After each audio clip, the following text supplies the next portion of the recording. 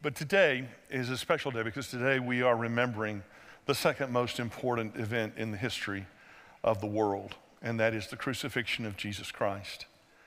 And so we're going to read the story of the crucifixion. It's a very sacred moment, and I'm going to ask, as a sign of your reverence, will you please stand for the reading of God's word? This is the word of the Lord from Matthew 27, verses 32 through 56.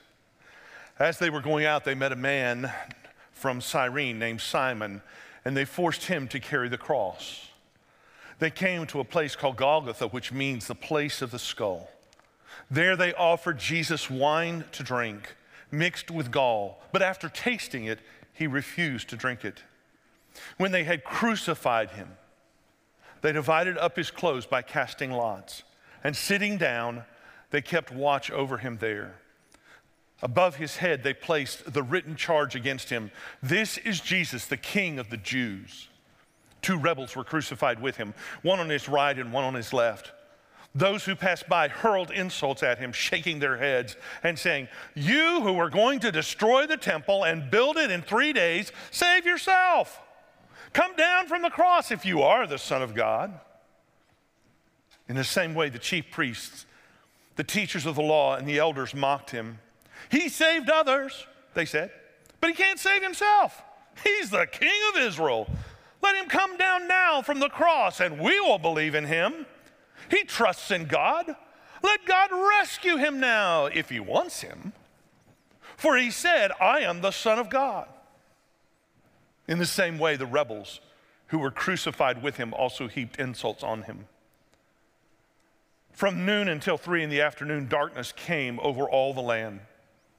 About 3 in the afternoon, Jesus cried out in a loud voice, "Eli, Eli, lama sabachthani," which means, my God, why have you forsaken me?"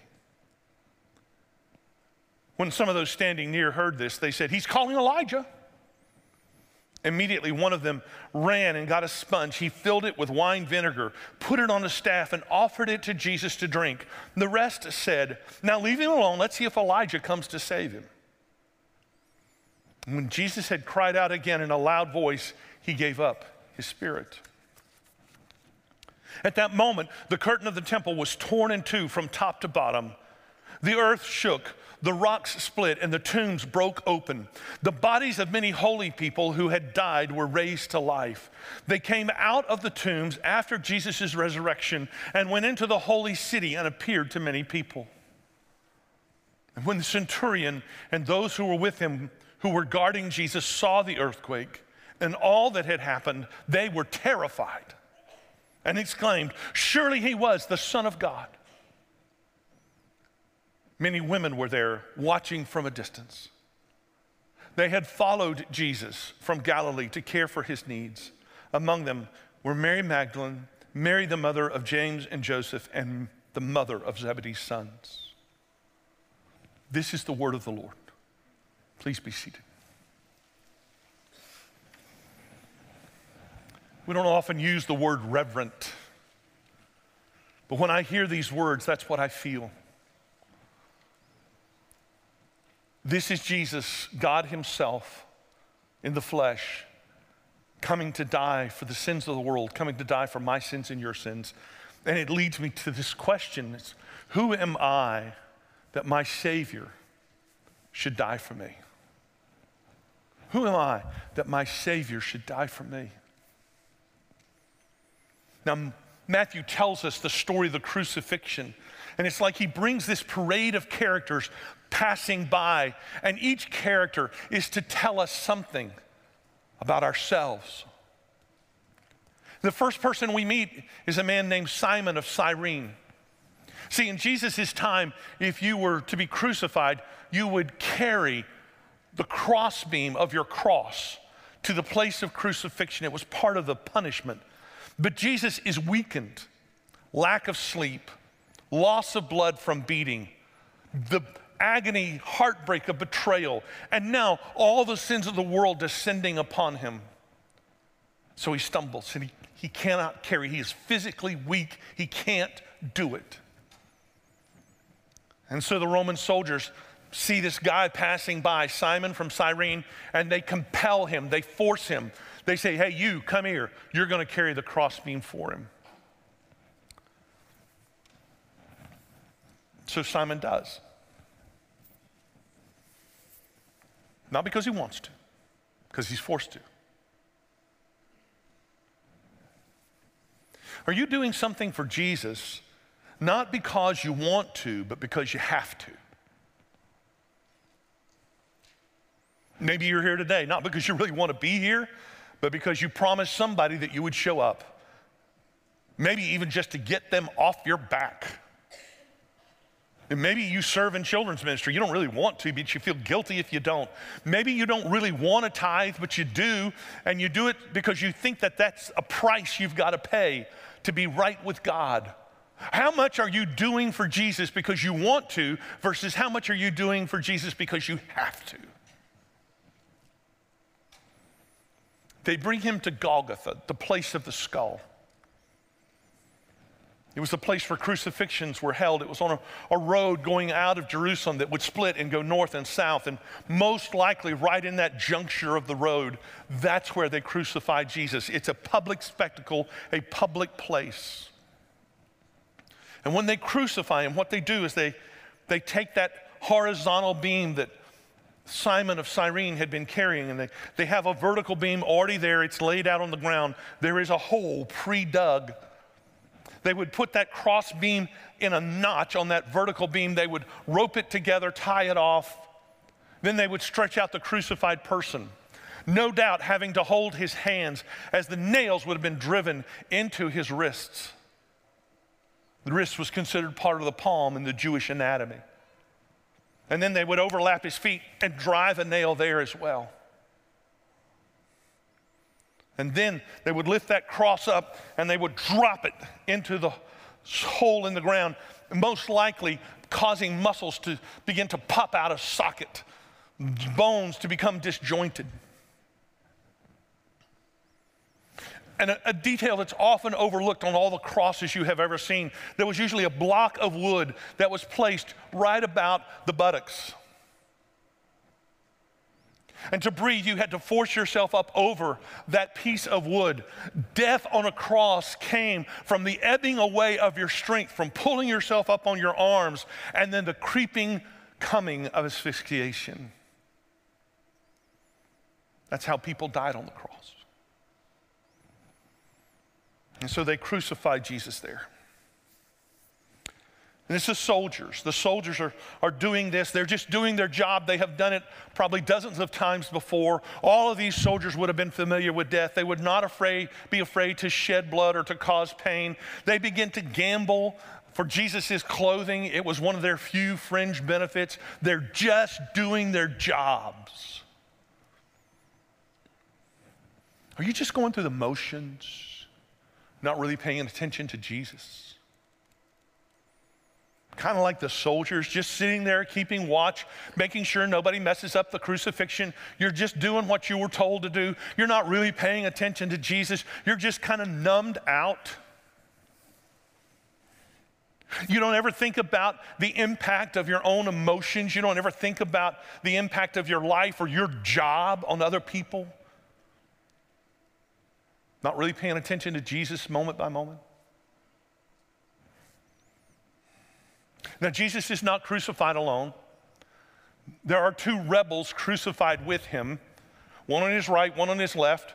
Most likely, they were co-conspirators along with Barabbas. But you remember, Barabbas was set free. When Pilate had asked the crowd, who do you want me to crucify? And they say, we want Barabbas to be set free and Jesus to be crucified. And we're told later on that these two thieves, they hurl insults at Jesus. Luke will tell us later on that one of them repents and actually turns around and says, please, please let me be with you today in paradise. But Matthew wants us to know right in this moment, they're both hurling the insults, maybe joining with the passersby in the crowd. Why would dying men turn on somebody dying alongside of them? Ever heard the phrase, misery loves company?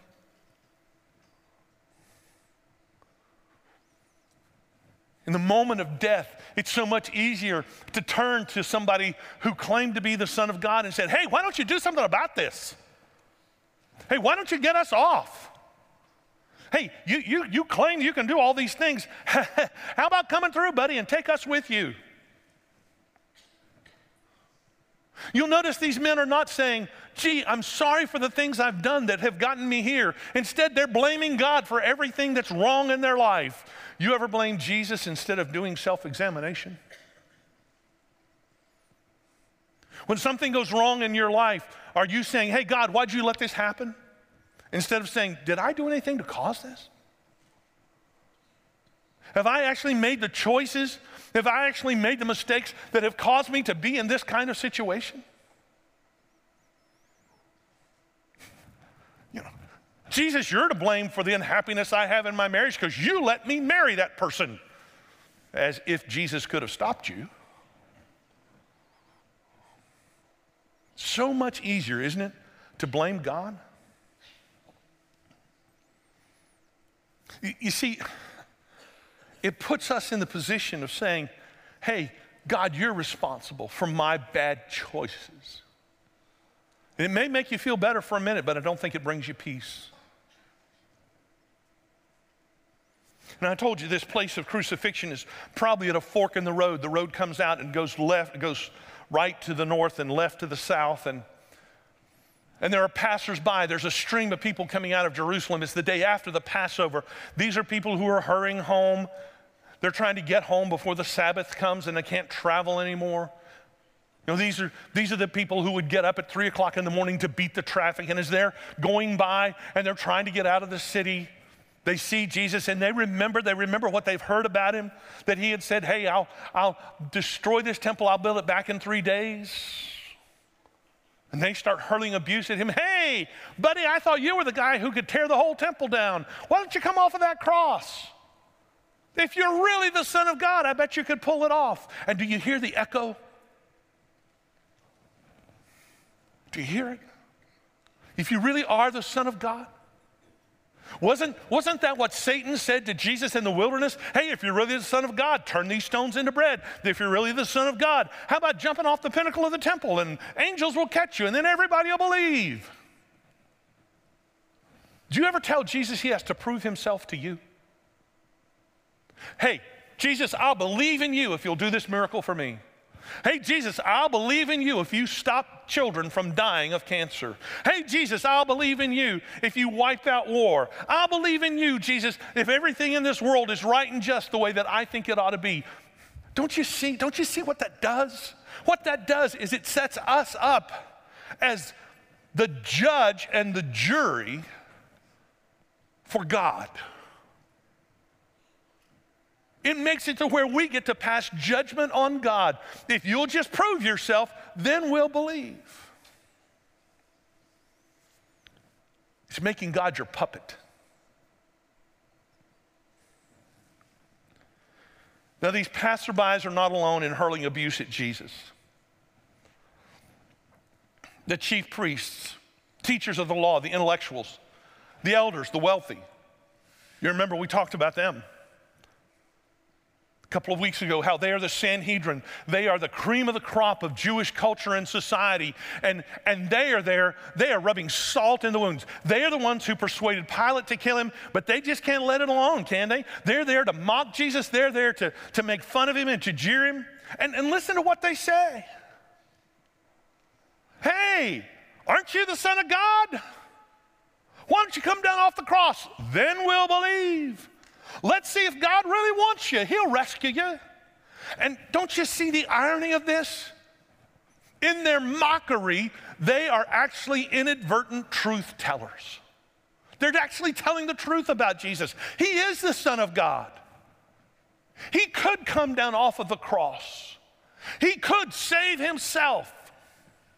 But what if he did? What if he did? Then you and I would be damned. Then you and I would be left just to try to achieve something that's impossible, some standard of perfection that we can't reach. if Jesus had actually at that moment proven that he was the Son of God and come off of the cross, we'd be up a creek with no paddle. Dale Bruner, the noted New Testament scholar, says this: the greatest miracle Jesus ever did was the miracle he did not do. He could have come down off the cross, but he didn't. Why? It has to be love. It has to be. That he loved you. He loved me. And if Jesus had come down off the cross, would the Jewish leaders have believed?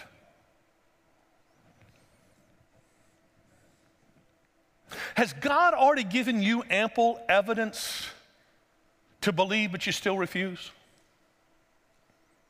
I mean, when you heard some college professor or somebody who purported to have read the Bible all the way through and said, well, we all know it's a bunch of made-up myths and it couldn't really have happened that way, have you kind of used that as an excuse to say, okay, well, it couldn't have happened that way, therefore it didn't happen, therefore I can live my life any way I want to?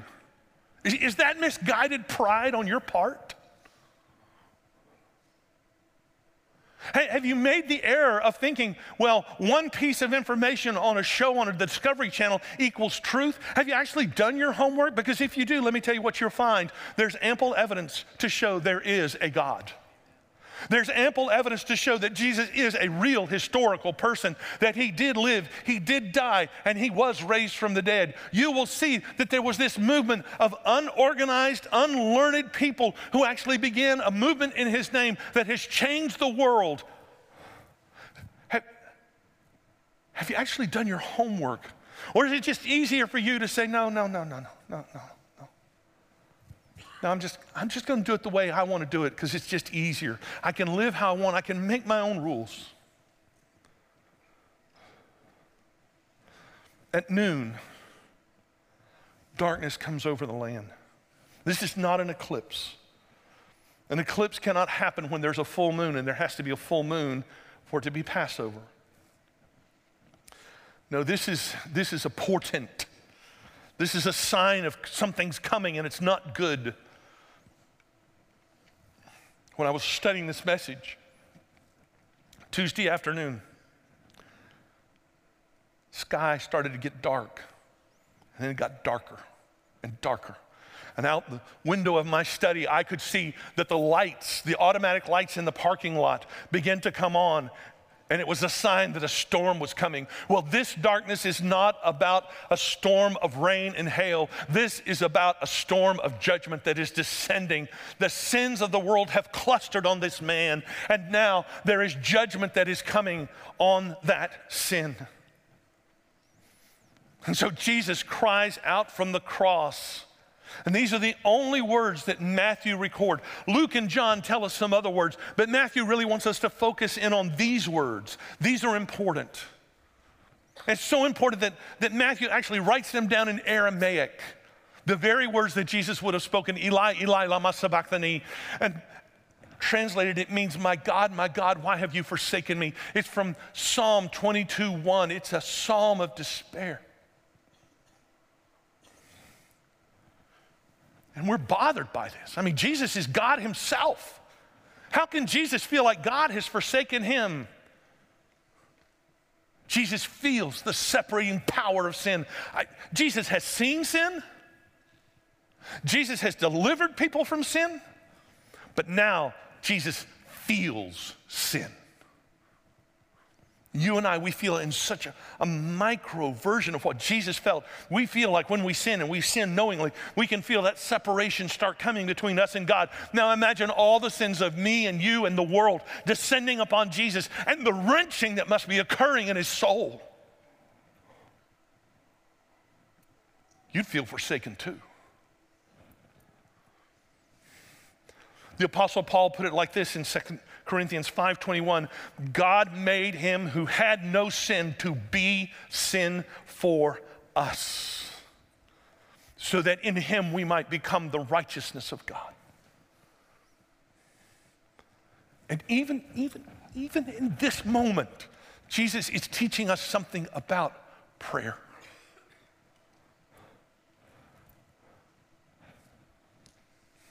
In your moments of agony, in your moments when you wonder if there is even a God, in your moments when you feel like there is no answer and the world is coming apart, in your moments, even if you believe but you doubt, even in the moments when you're not sure there is a God, what do you do in those moments? You cry out to God. You cry out to God and you say, God, I'm not even sure what's going on. I'm not even sure if you're there, but I'm still going to cry out to you. This is the cry of Job. This is the cry of David. This is the cry of the Psalms. When your pain overwhelms you, will you still cry out to God?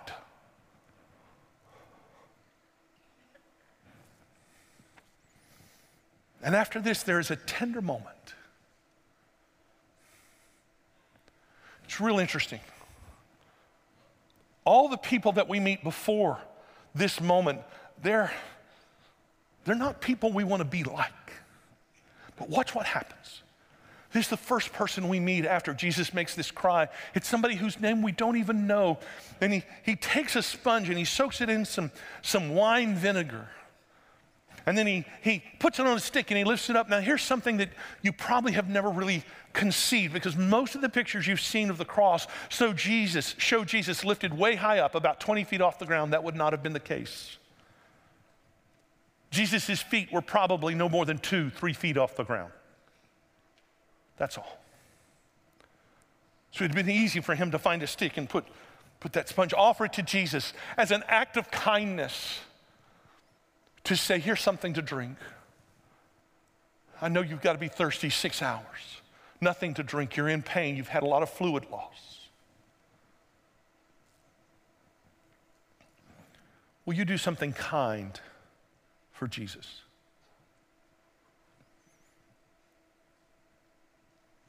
It's real interesting. Every day, I ask my wife, how are you? Whenever I talk to my kids, I ask them, how are you doing? But lately, God has convicted me that I rarely ever ask God how he is doing. I never ask God, how's it going? And when I do, when I get this right, my heart starts to hear what God's heart feels. I start to feel the joy of a student accepting Jesus as Savior. I start to feel the heartbreak of a war that's unjust and unfair. I can feel the outrage, the anger of God at people who use his name for their own purposes. And here's something else. When I talk to my wife and I said, how are you?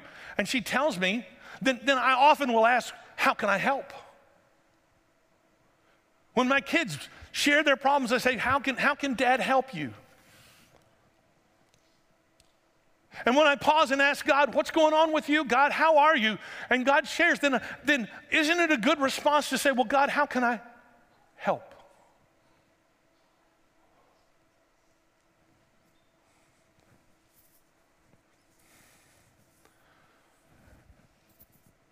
And then with a loud cry, Jesus dies.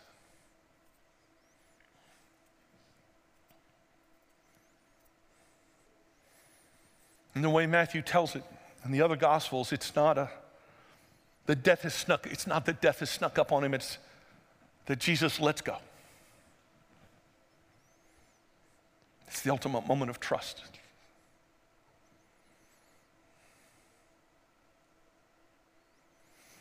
And then Matthew tells us right after this that the veil in the temple is torn in two. Most likely he's referring to the veil that separates the Holy of Holies from the court of Israelite men. It would have been a veil that would have been 30 feet wide, 60 feet tall. Only the high priest could go in the Holy of Holies. No person had ever seen it except for the high priest, whoever was serving. But now it's ripped in two. Everybody can see in.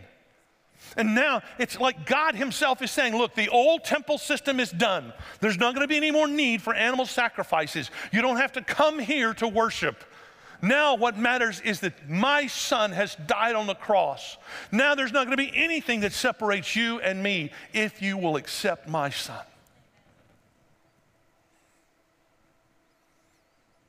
And then there's this other odd sign that Matthew gives us. There's an earthquake. The Jewish Talmud and the Jewish historian Josephus both affirm that there was an earthquake in Jerusalem in 30 AD. Do your homework. It's historical. 3 sources attest. But Matthew gives us this other odd detail. None of the other Gospels mention it. How, of course, the rocks split and the earth shakes, but the tombs crack open. And the holy people, the righteous ones, come back to life. And after Jesus' resurrection, they go into Jerusalem. They're seen by many. Now, if you're not a follower of Jesus, and even if you are, we have to admit, that's strange. It's strange. And why does Matthew call our attention to this? Because Matthew knew all of these people who had died had never seen Jesus. All of these righteous ones who had lived thought one day a Messiah is coming. They didn't know all the particulars. They didn't understand all the theology. They just lived in hope, and they died in hope. And God honored their hope. Are you living in the hope of Jesus? Maybe you went to the doctor this week and everything came back horrible. Maybe you're in the middle of a situation that just feels like there's no good end. Maybe you're in this valley of the shadow of death and it just feels so dark. I don't know what's going on in your life, but I want to ask you, are you living in the hope of Jesus where you can actually say, I don't know how this is all going to turn out. It may not all get fixed in my lifetime. We may not be able to get it all worked out. I may not get my miracle here on earth, but I'm going to live in the hope of Jesus, just like these people who died, and then they got to experience resurrection. And one day I'll get to experience resurrection. One day, because Jesus was resurrected, I get to be resurrected, and that is going to be the most amazing experience of my life. I'm going to live in that resurrection hope, in that resurrection power. Now, you remember the first people we met at the cross, the soldiers. You remember them? Just doing their jobs, not paying much attention to Jesus. 6 hours later, it changes. We're told that there is a centurion there. Think chief master sergeant. He was in charge. He was there to make sure everybody did their job. But he, and Matthew makes sure we know, the soldiers with him, when they see everything that has happened, they are terrified. What terrifies a professional soldier? What terrifies a man who has beaten other people, who has taken life, fought in hand-to-hand combat, has crucified other men? What makes them terrified? Was it the earthquake? Was it the darkness? Was it actually seeing in that moment who Jesus really is and thinking, oh my God, we've crucified the Son of God?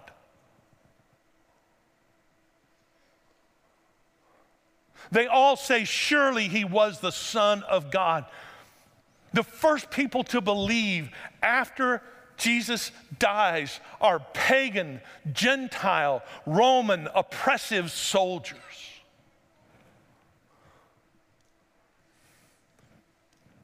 They finally saw who Jesus really was. What about you? You see who Jesus really is? That he's not just some misguided teacher who stumbled into death, that he's not some perverse soul who had a death wish, that he actually is the Son of God come to save the world from itself, from its own failures, tragedies, mistakes, and sins. Maybe today it's coming together for you for the first time. And it's time for you to say, surely Jesus is the Son of God. And if he is the Son of God, then that means I need him to forgive me, to come into my life, to save me.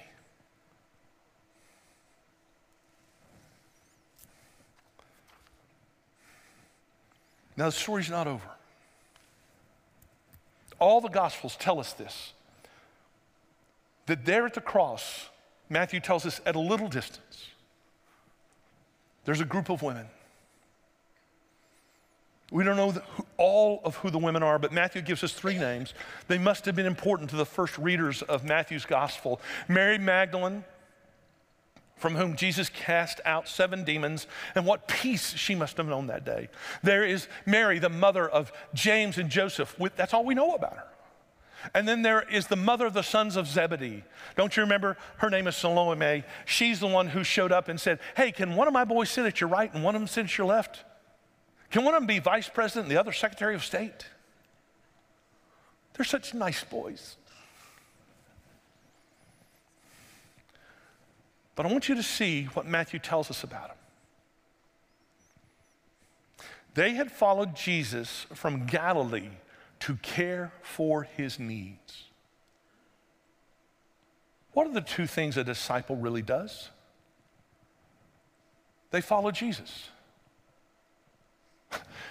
And if you translate the last part of this verse, this phrase, literally it says, they served his needs. What does a disciple do? They not only follow Jesus, they serve Jesus. What are the women there doing? They're following to the bitter end.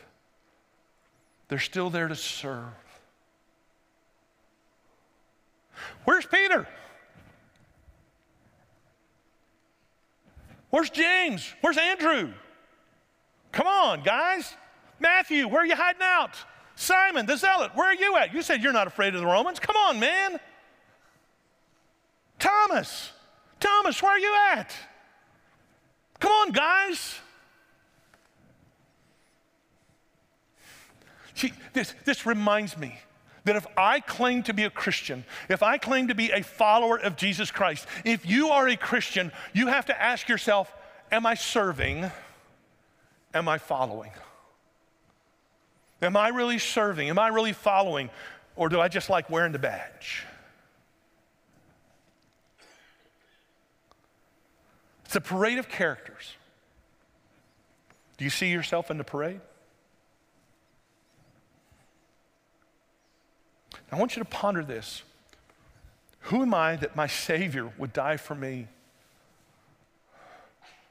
Well, I'm the one loved by God.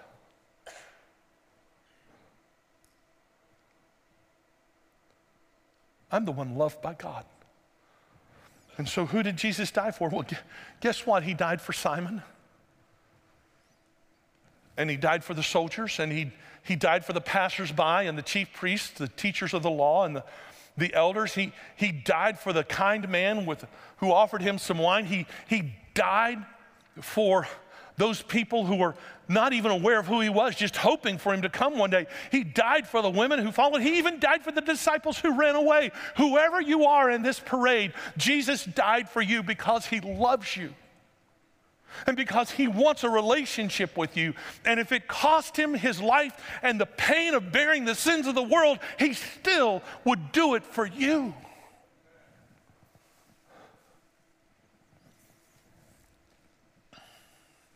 And so today, I'm going to ask you to do something different. It's not something we normally do. And there will be a set of instructions for those of you who claim to be a follower of Jesus and for those of you who are still thinking about it. First of all, if you're a follower of Jesus, I think on this day before, Sunday before Easter, it's so important for us to actually give thanks to God. And so in a minute, after I pray, we're going to stand, we're going to sing, and you've been through this, you've experienced this before, but I want you to do something different this morning. If you're physically able, and if you are willing, I don't want you to do it because somebody else does it. I don't want you to do it because you see everybody else. I just want you to do it because you feel it. Everybody get this? And you can do it at the campuses as well. I want you, during this song, just to come and stand before this altar and simply pray this simple prayer that goes like this: thank you for being the Savior who died for me. Now, why am I asking you to do that? So that we can have a big spectacle? Of course not. I'm asking you to do it because, you know, sometimes it's too easy just to sit there and say, thank you, Jesus. I want you to put some feet to that. I want you to put some energy to that. I think it will help you. I'm not asking you for me or for anybody else. I think it will help you. And if you're watching online, all you need to do in that chat box is go ahead and type. It's so simple. Just type, thank you for being the Savior who died for me. But don't do it because somebody else is doing it. but do it because you feel it, because you sense it. Not trying to pressure you. Now, maybe you're not a believer and you're here today. But suddenly something starts to come together, and I believe this is true for many of you, some of you even watching online. And what you finally are getting is that Jesus really is who he said he was. And today you need to actually take that next step of faith, and you need to accept him as Savior and Lord. You need to say, okay, I get it. You are the Son of God, and that changes everything. And so during this song, if you're here at Loring Mill, then you go to the next step room. We've got some pastors there who will talk to you about what it means to follow Jesus. And if you're at the campuses, there will be a pastor there who will be at the front standing, and that pastor will talk to you about what it means to follow Jesus. And if you're watching online, all you have to do is say, I need to have a conversation offline. And we'll set that up. It may take us a minute or two, but we'll get that. This is a time for all of us to think about, who am I that my Savior should die for me? You're the loved one of God. Let's pray. Heavenly Father, I am just so amazed that you love us so much. We who fail you so often, and we see ourselves in this story. We are so thankful. So Heavenly Father, today, I simply ask for the gift of gratitude for those of you, for those of us who believe. And I pray, Heavenly Father, for those who've not yet taken that final step of having the relationship with you, that they would do that today and accept Jesus as their Savior and their Lord. Thank you for being the Savior who dies for me, for us all, because you love us. In his name I pray. Amen.